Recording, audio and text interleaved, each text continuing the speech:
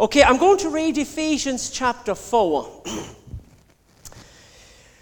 I'm only going to read the first 13 verses because this is very heavy stuff. If you ever read the book of Ephesians, there's a lot in it.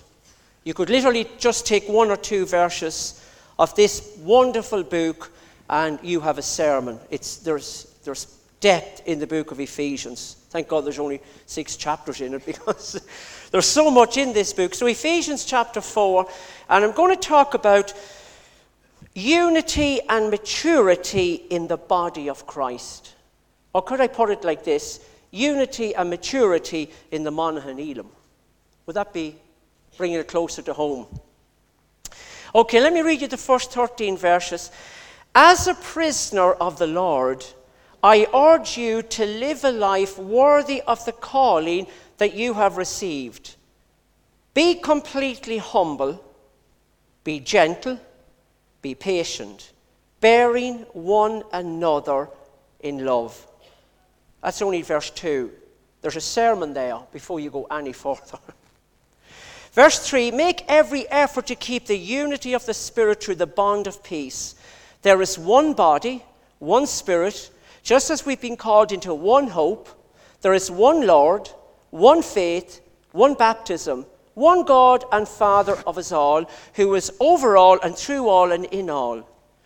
But to each one of us, grace has been given as Christ gave it. That is why it says, when he ascended on high, he took many captives and gave gifts to his people.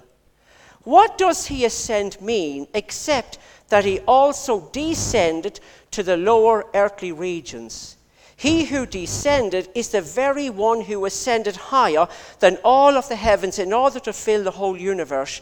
So Christ gave apostles, prophets, evangelists, pastors, and teachers. Now listen to these 2 verses.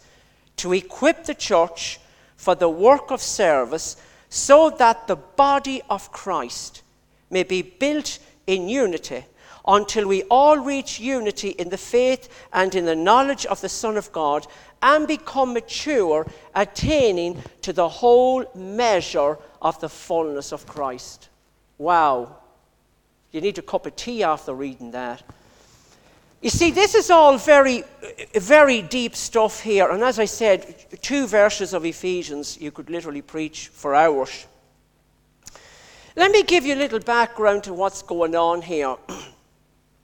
Why did Paul write the book of Ephesians? Anytime I study a book in the Bible, the first thing is, why is that book there in the first place? This is what's happening.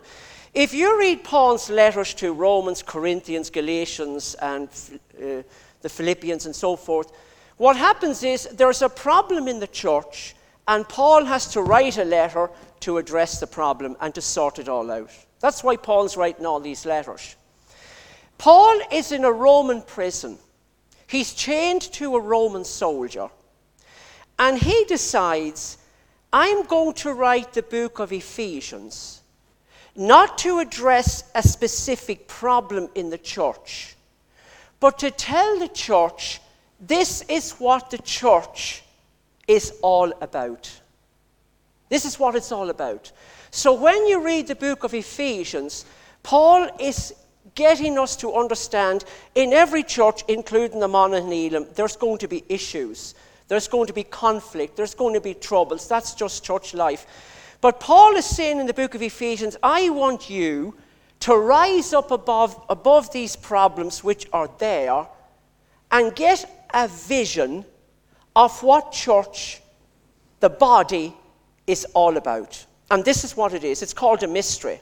The body is this, that in the church of Ephesus, or in the body at that time, there are 2 groups of people coming together. One are called the Jews, which are coming to Christ. The other are the pagan Gentiles, and they're also coming to Christ.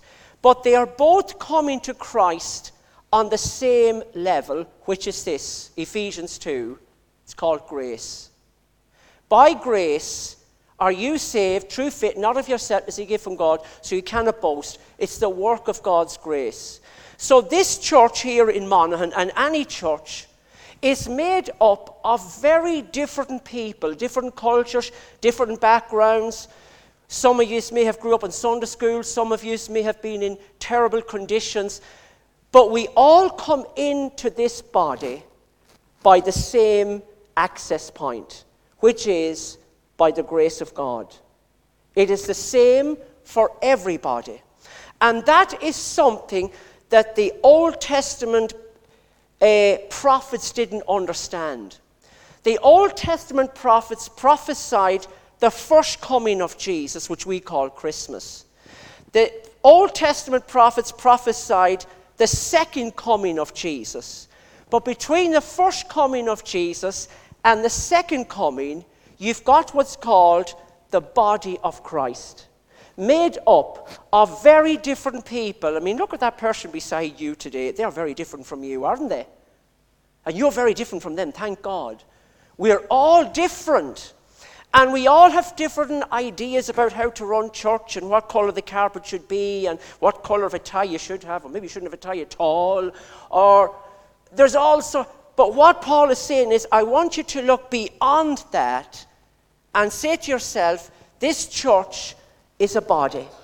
And you enter into this body by God's grace, through the blood of the Lamb, repentance from your sin. And then when you're in the body, there are different people than you in the body, but we all work together in the church. And that's what's called unity and maturity. Now, how does Paul begin Ephesians chapter 4, verse 1? He says, as a prisoner of Christ Jesus. Notice Paul does not say, I am a prisoner of Nero, the Caesar. Or I am a prisoner of the Jews who betrayed me and told me that I'm a sinner or whatever, and they've dragged me to Rome. I'm going to be killed. Paul doesn't say that. When Paul is in a Roman prison, he's chained to a Roman soldier, but he says, these chains, I am a prisoner of the Lord Jesus Christ. And there's one thing that comes up over and over again in the book of Ephesians, which is this, and you've heard this before. Paul says, I am seated with Christ in heavenly places. So what is happening is this. Paul is chained to a Roman soldier in a smelly dungeon. But he doesn't look at these chains. He says, I'm seated with Christ in heavenly places. Today, you might say, I'm chained because I've got a sickness, I've got a disease, I've got a bereavement, I've got cancer, I've got a heart problem, I've got a problem with my marriage, I've got a problem with this, I've got a problem. You are not chained to that. You may be, but you are seated this morning with Christ in heavenly places. You are up here and you are looking down at your problem. Paul is in a stinking dungeon. If I was Paul and I was writing Ephesians chapter 4, I would have said this. I, PJ, a prisoner of this corrupt, evil country. The porridge is cold. There's rats everywhere. There's cockroaches. I'm cold and I'm freezing. And I'm going to look for justice. That's what I would have wrote. And you'd have probably done the same. But when Paul is in prison, he looks at these chains. I'm in chains for the gospel. I'm in chains for Christ. Don't worry about these chains, church. Now that I'm in chains, do you know what I'm going to do? I'm going to write a letter to tell you about the body of Christ. How God has a wonderful plan for this world. Doesn't matter whether you're a religious Jew or you're the prostitute or whoever you are, you can all come into this body through grace. That is amazing. If you're living in Europe, as we are, European preachers, I suppose I'm one, we call the book of Ephesians the Alps of the Bible. Don't know if there's anyone here that's ever been to the Alps. They're very high. And when you're on top of the Matterhorn in Switzerland or the Dolomites in Italy or whatever, when you're on top of the Alps, you are looking down at creation. If you're an American preacher, they say that the book of Ephesians is called the Grand Canyon of the Bible. You go to the Grand Canyon and you go, what? You go, wow. When you read the book of Ephesians, Paul is saying to you and me today, of course you have a problem with him. Of course there's a problem with that person. I don't agree with your doctrine. I don't agree with the way you dress. I don't agree with the way you look at me. There's all sorts of petty problems in church. But what Paul is saying to the church at Ephesus, rise away above it and look down and say, God, how can you bring these people into the church? And the answer is, your grace and your love has done that. And that's how Paul approaches the book of Ephesians. That's just my introduction. So let's read verse 1, right? I'll be here all day. Now, verse 1, again, it's very important. As a prisoner of the Lord, not a prisoner of Nero, not a prisoner of the justice system of Rome, as a prisoner of the Lord. What does Paul say to you and me today? I urge you to live a life worthy of the calling you have received. I urge you to live a life worthy of the calling that is on your life. Now, what Paul is saying is basically this. What Paul is saying to them is this. Now that you are a Christian, and I think most people here this morning, you are a Christian. If you are a Christian, are you living your life to its full potential? Do you know Jesus came to give us life? What kind of life did he come to give us? Abundant life. Are you living today an abundant life for Jesus Christ? Because if you're not, the devil is robbing you. That's what he says. So Paul, now remember, where is Paul when he's urging the church? He's in a prison cell in Rome, and he's chained to a Roman soldier, and he tells the church, I want you to live your Christian life to the max. In other words, I want you to be enthusiastic about being a Christian. Did you ever hear somebody say this? You're very enthusiastic when it comes to football. You're very enthusiastic when it comes to your sport. You're very enthusiastic about your car, maybe your job. What does the word enthusiastic mean? It comes from the Greek word entheo. The word theo means God, theology. So the original meaning of the word enthusiastic means to be excited about God. Do you know the early Christians were excited about God? If you read Acts chapter 2, they met every day for prayer, the breaking of bread, for worship. They were in each other's houses. And the pagans around them said to these people, they are very excited about God. And they invented that word, enthusiastic. That word has been robbed by the sport world. I'm not saying there's anything wrong with playing sport, please. But we need to take that word and bring it into the kingdom. Are you enthusiastic about God? What was the first thing that came into your mind when you got up this morning at 8 o'clock, 9 o'clock, or maybe a quarter to 11 or whatever? Did you say, oh, I have to go to church today, PG's preaching, oh no, he goes on for hours and he's very boring. Oh, what'll I do? I better go. Oh, look, I better show me face. That's the wrong approach. Or did you get up this morning and say, wow, do you know what David said? I love these words. I was glad when they said to me, let us come to the house of the Lord. Our feet are standing within your gates, O Jerusalem. That's what David said when he went to the temple. And in those days, when they went to the temple, they were singing songs of praise before they walked into the temple. Most people are getting out of the car, your fault, you done that. And then when you meet somebody at the door, hi, praise the Lord.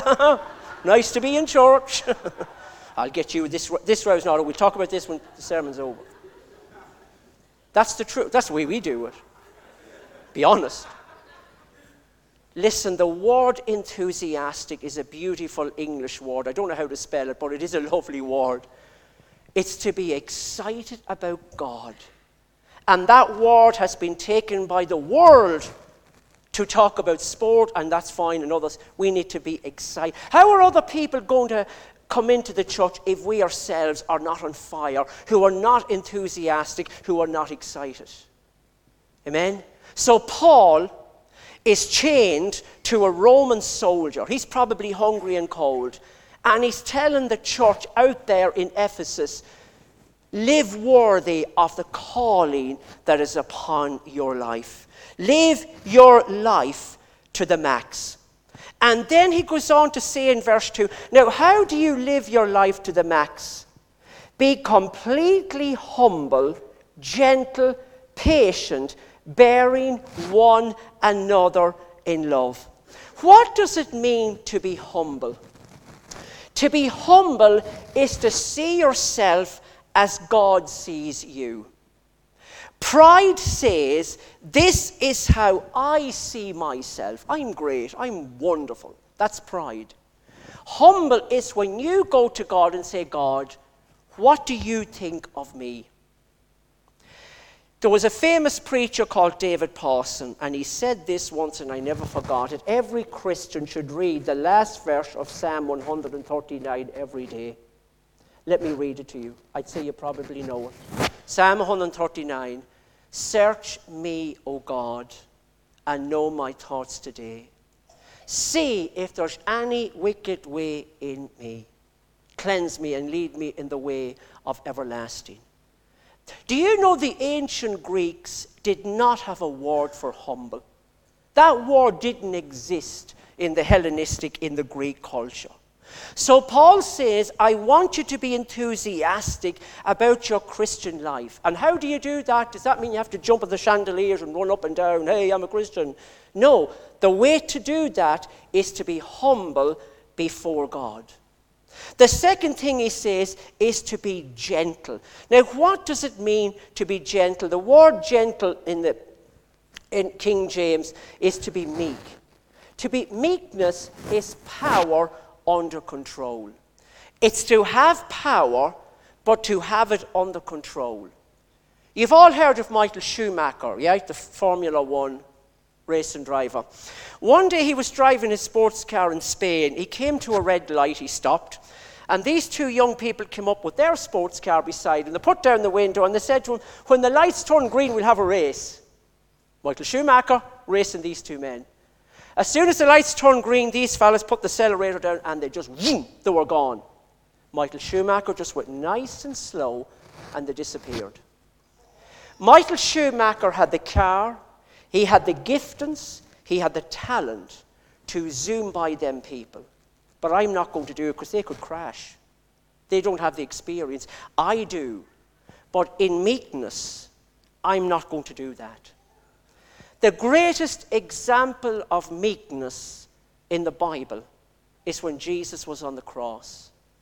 When Jesus was on the cross, he could have said to one angel, take me down off this cross, it's too painful. I can't go through with this. But he died for you and me. That's meekness. Jesus himself said, come unto me, all you are weary and heavy laden, I'll give you rest. Take my yoke upon me and learn from me, for I am meek. So God wants us to have meekness. And then he says, I want you to have patience. Nobody has ever said this to me. See that person over there? They've got a very long fuse. They're long-tempered. I've never heard that. But I've heard people say to me, see that person over there? They're quick-tempered. They're short-fused. As soon as you speak, they blow up. You know those kind of people? Short-tempered. But God wants us to be long. Patience is making allowance for other people's faults. That's what patience is. And then he says, bearing one another in love. Bearing one another in love. Now that word love in the Greek is called agape. Let me tell you something about agape love.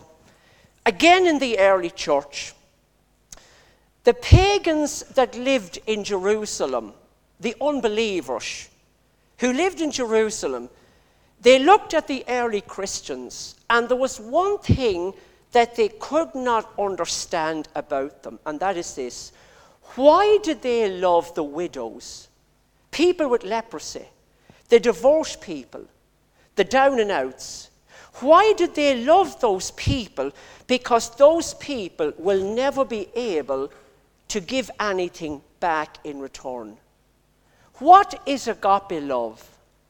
Agape love is God's unconditional love that keeps on giving and giving and giving and giving, but never looks for anything in return. That's called agape. If you're honest with me, we tend to love people, but we expect them to give us something back. I'll do something for you, but you have to do something for me. That's not agape, that's phileo. Agape love, you keep on loving and loving and loving that person, regardless of what they say about you or to you. There are no strings attached. Do you know that's how God loves you? Unconditional, agape love. The early church was able to love these people who had no means of loving back, but they continued to love them. And the people around the early church watched them, and they could not understand, these are the people you should avoid. But the early church kept on loving them unconditionally. What did Jesus say? By this shall all men know you are my disciples if you what? If you love one another. That's love that he's talking about. Now, in the book of Ephesians, Paul is explaining a mystery. The mystery is that there's a church. In the book of Ephesians, and throughout the New Testament, it's called the body. And this body is made up of all groups of people. That's what Paul is going to talk about. But before he talks about the body, which is in the next couple of verses, the first thing he talks about is, I want you to be excited that you're in the body because of God's grace. Number two, I want you to be humble. I want you to be gentle. I want you to be patient with each other. And I want you to walk in agape love. Why does Paul say that before he talks about the church? Why is Paul laying down these foundations? Because the next couple of verses which I'm going to look at, he's going to talk about the body. The answer is this. You've heard this before.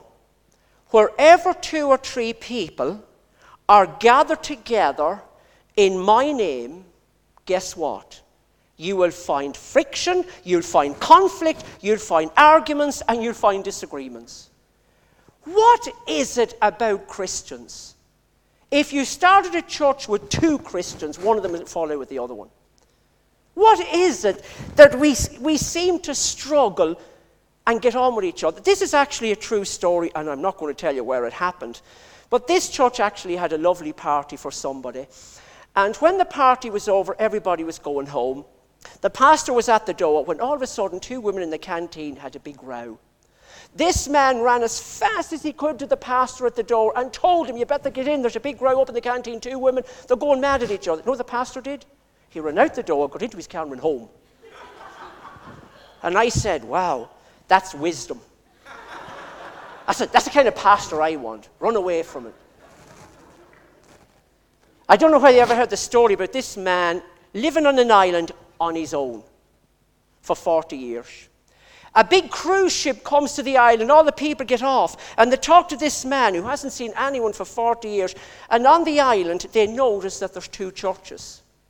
And someone said, one man, why have you got 2 churches? See that church over there? I don't go to that church anymore. I fell out with that church, and he built a new one. One man. What is it about Christians that's the way we are? We just seem to... Paul knows this. Paul is going to explain in the next few verses about the body. which is what? The church. And Paul knows that in every church, including the Monaghan Elim, there's going to be tension. There's going to be different opinions, different ideas, misunderstanding, and the devil wants to take them and cause division, cause all sorts of backbiting, cause all sorts. So Paul is saying, okay, number one, if you are really passionate and enthusiastic about going to church, those side issues won't matter. If you really humble yourself and say, God, I'm not perfect either, and as your preacher, I have a long list of baggage as well. We all have. But if you walk in meekness and see that other person's point of view, and you do all that in agape love, you'd have the perfect church with the perfect people. That's what Paul is saying. So I'm going to explain what the church is all about, but if you want to leave now, if you can't cope with what I've said so far, you can go now, right? For the one or two who want to stay behind, we'll continue the sermon, all right? Now, this is what he goes on to say about the church. In verse 3, he says, make every effort to keep the unity of the Spirit through the bond of peace. Your job as a Christian is to make every effort to be in unity with your fellow Christian. And then he goes on to say this, there is one body, there is one Spirit, there is one hope, there is one Lord, there is one faith, there is one baptism, and there's one God and Father of us all. How many churches is there? One. At the end of the day, there's only one body. If you look at the Christian world today, you have Catholics and Protestants and Episcopalian, you have Greek Orthodox, you have Russian Orthodox, you have the Presbyterian Church, you have the Free Presbyterian Church, you have the Scottish Church, you have the Free Scottish Independent Church, you have the Methodists, you have the Free Methodists, you have Pentecostal, you have Baptists, you have Anabaptists, you have Quakers and Lollards and all sorts. Well, the list goes on. There are so many divisions and denominations out there. But at the end of the day, there's only one body. And the way you get into that body is through the cross, through the blood of Jesus. Whatever denomination or label you call yourself, and that's fine, wherever you want to go, but there is only one body, and truly there is only one church. There are many churches, but there is only one body. There are many denominations, there are many labels. And I said this before, it doesn't matter what label you call yourself. When the rapture comes, that label will blow off. And if you go to hell, it'll burn off. That's the reality of it. But there is only one body, there's only one Spirit. And Paul is pleading from a prison cell in Rome, make every effort to keep the unity of the Spirit. Your job as a Christian is to be in unity with those fellow believers around you. There is only one hope, that's going to heaven. There is only one Lord, Hear, O Israel, the Lord your God is one. There is only one faith. And that faith is by grace are you saved through faith and not of yourself. There is only one baptism. Okay, there's the baptism of the Holy Spirit. But when he says one baptism, the day that you got born again, you were baptized into the body of Christ. Now, many weeks, months, years later, you may have been water baptized, but that doesn't save you. That's just an outward sign of what has happened.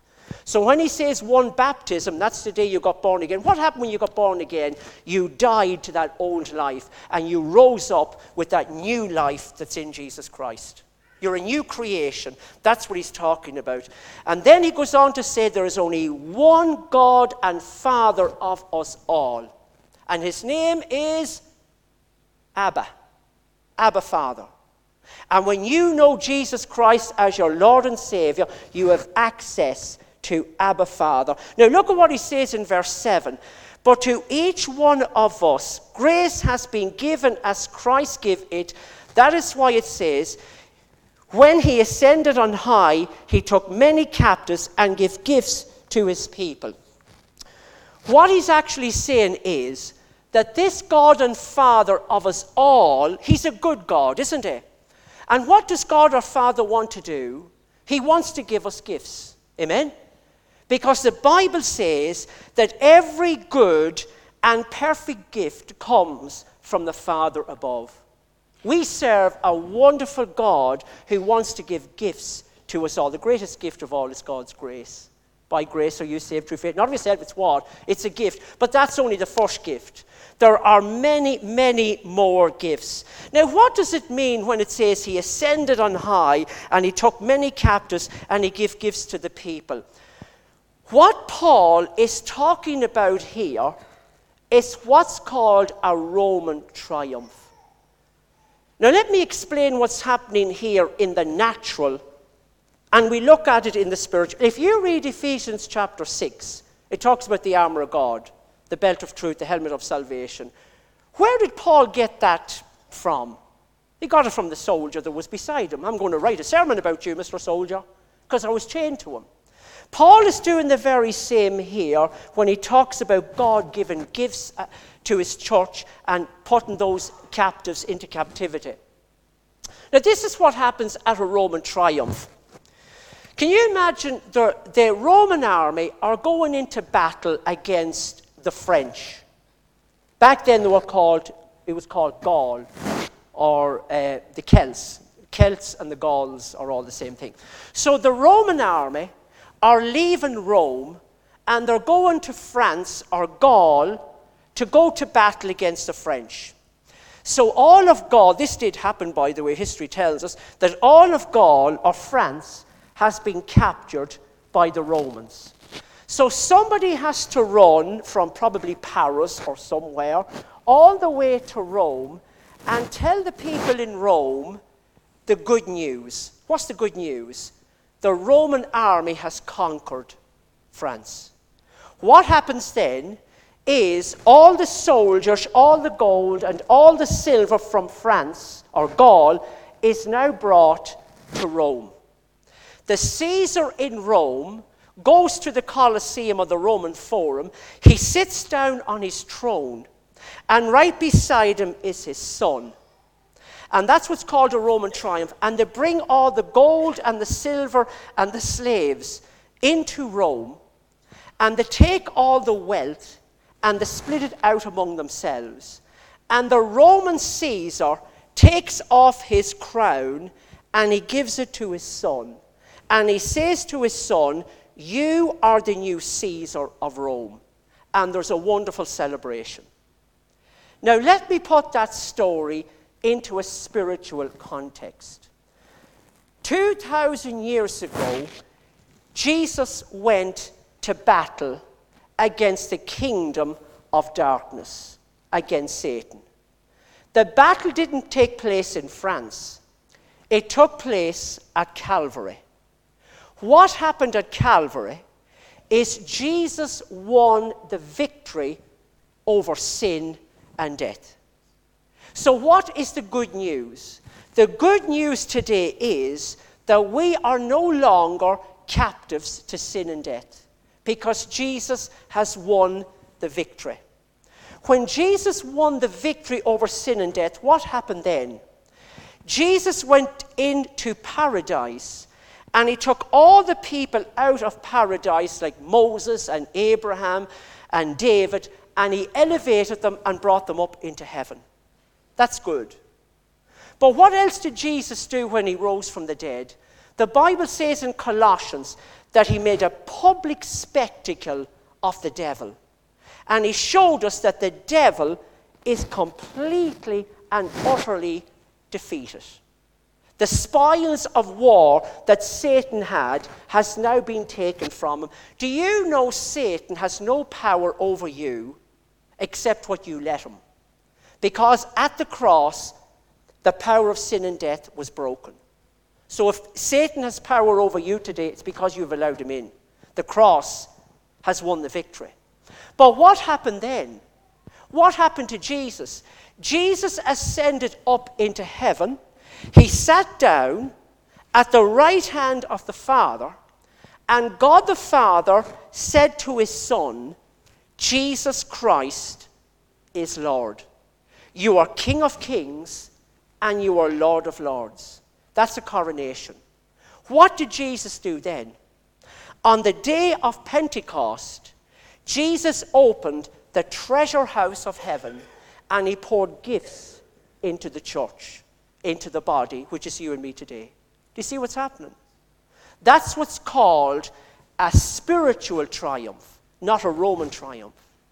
And that means that we have complete victory because of Jesus. And then he goes on to tell us what these gifts are. I'm running out of time, but he says this. He's given the church apostles, prophets, evangelists, pastors, and teachers. And those are gifts that God has given the church. Why? That the church can form and function as a body. Very, very quickly. I'll go through them very quick. What is an apostle? An apostle is somebody who has a vision to plant a new church or a new cell group or to move out of the body and to do some outreach. And an apostle always builds on the foundation, which is Jesus Christ. If you're not going to build on the foundation of Jesus Christ, that's religion. Do you know when you look at the fivefold ministry of the Holy Spirit, the most neglected one is what? The apostle. Do you know why? I'll tell you why. Because Satan does not want new churches. And a lot of churches today have closed down the apostolic ministry because we don't want that. And a lot of churches don't believe in the apostolic ministry, but God gave us that gift. The next gift he gave was a prophet. What is a prophet? A prophet is somebody who knows what God is speaking to the church. And a prophetic message generally comes through during time of praise and worship. And during the time of praise and worship, that is when the prophetic is opened and when God speaks to his church. Do you know the first prophet in the Bible was who? You'd never guess. Adam. Adam was the first prophet in the Bible. And his job was to name all the animals in the Garden of Eden. Wasn't that a cool job to have? And he looked at this big, enormous, fat animal, and he went, that's a hippopotamus. See that animal with a big, long neck? That's a giraffe.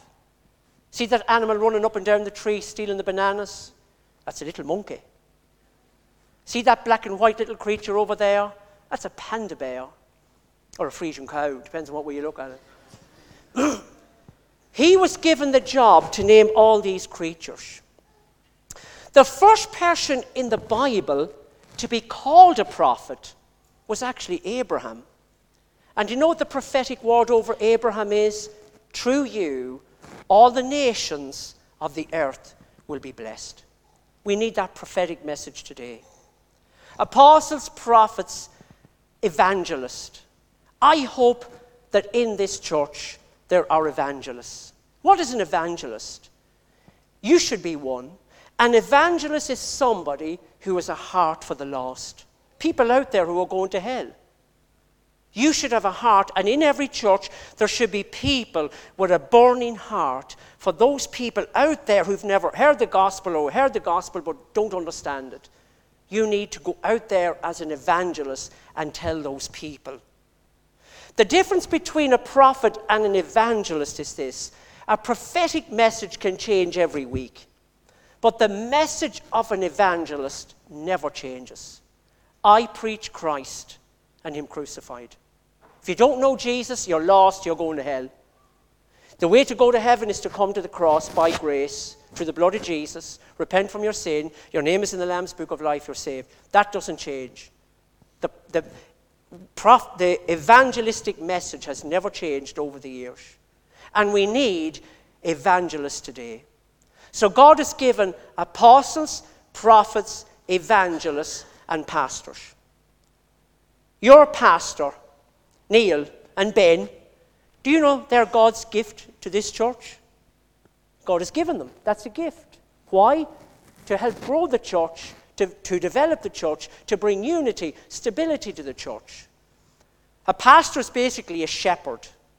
And the idea of a pastor is that you go forward as a pastor and behind you come the sheep. They follow you. Okay?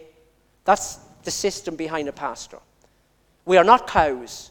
If you've got cows, you stand behind them with a stick. Go on there, go on, get on there, open it. You hunt them. We're not cows. We're sheep. Stupid sheep, but nevertheless. That's where the word pastor comes from. He has to have a heart for the people. And a teacher. A teacher is somebody who takes you into the word at a level and explains something that you've never known before. A definition of a good teacher is when you leave the church and say, I never knew that. I read that before, but I never seen that. I never knew that. That's because you've learned something. So what God has done with this church, the body, He's given apostles, prophets, evangelists, pastors, and teachers. Why? Let me end my sermon by reading the last two verses. Well, Ephesians 4, verse 12. To equip the body, the people, for the work of the ministry, so that the body of Christ may be built up until we all reach unity in the faith and in the knowledge of God, of the Son of God, and become mature, attaining to the whole measure of the fullness of God. Wow. Isn't that amazing? So as I hand over to the worship team, if they want to come up and lead us in a worship song, I just want to say, isn't it blessed that we are in a body? Isn't it amazing that God has taken you and me and that person, and by His grace and His love has brought us into the body of Christ? But now that you're in this body, or whatever body you belong to, be excited about it. Just look at those people around you and say, wow, look at what God is doing. Love that person. Be humble, be gentle, be patient. And thank God for your pastor and the people around you. They are gifts that God has given so that you and me can mature, so that we'll all reach the full measure of what God has given us. I'm excited. I could go on for another hour, but I won't. I'll sit down now.